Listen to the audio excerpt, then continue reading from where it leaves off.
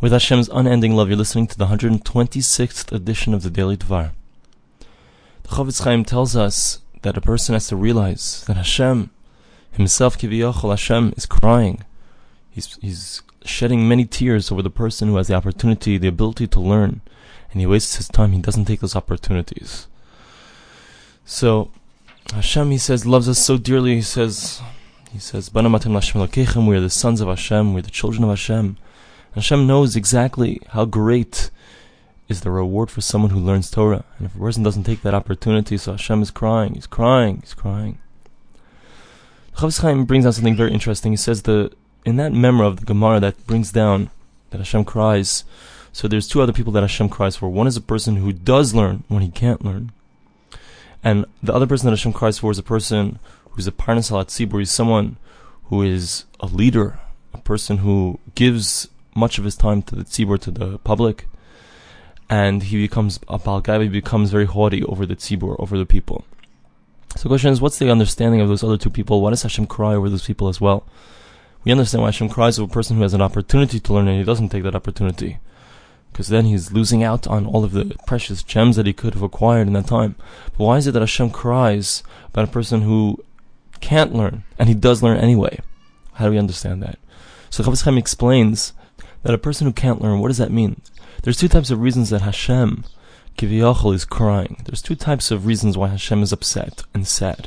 One is because of an inui hanefesh, he says, because a person is afflicting his own soul. And the other reason is because a person is afflicting his body. Because sometimes a person is very poor. He doesn't have the ability, the wherewithal to learn. And nevertheless, he still continues to learn. Even though it's going to make it more difficult for him, even though he's going to have a difficult time, he's not going to be able to support his family. Very difficult life he's leading, and nevertheless he spends his time learning. So Hashem cries over that person. It's not the same type of crying as the first crying. The first crying is a crying because he's destroying his soul. Here it's because there's a destruction in a certain sense of his body.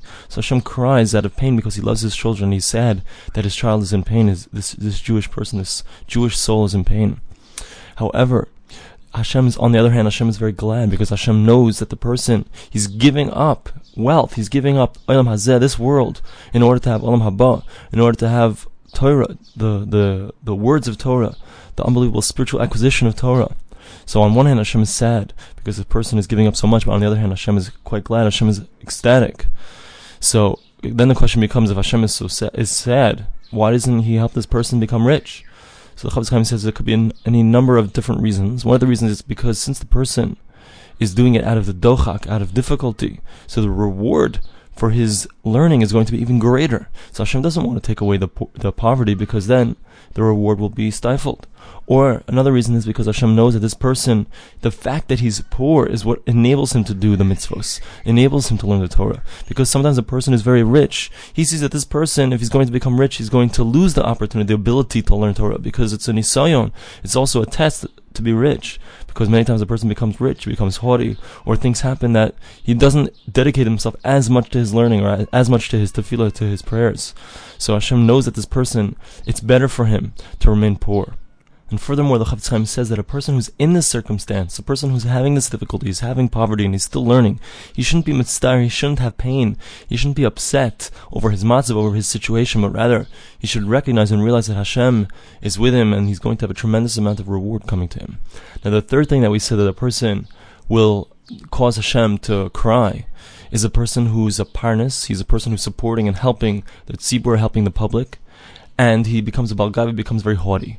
So why does Hashem cry for such a person? Because the reward for someone who takes care of the tzibur, who takes care of other people, he has a tremendous amount of money, let's say he's very rich, and he's taking care of everyone. But he becomes haughty, and he thinks he's greater than everyone else. So, on the one hand, the reward for someone who's helped out the tzibur, who helps out people, so his reward is very great. However, the fact that he's become haughty, so the Chofetz Chaim says that person, he is taking all of the reward that's magiyalo, that he deserves, and he's throwing it out the window, because when a person becomes haughty, he doesn't recognize that everything is from Hashem. So then he loses the reward for the acts that he's doing. So therefore the Chofetz Chaim says that a person has to come to this realization and realize that every moment is precious. If he's learning, if he can learn, he has to make that effort to be able to do it and to take every single moment. And if a person is in a difficult situation, has to realize that there's a tremendous amount of reward. And if a person is someone who's giving a lot to the tzibur, to the public, so he has to make sure that he doesn't become haughty and, heaven forbid, lose that reward. Thanks for listening to the Daily Dvar.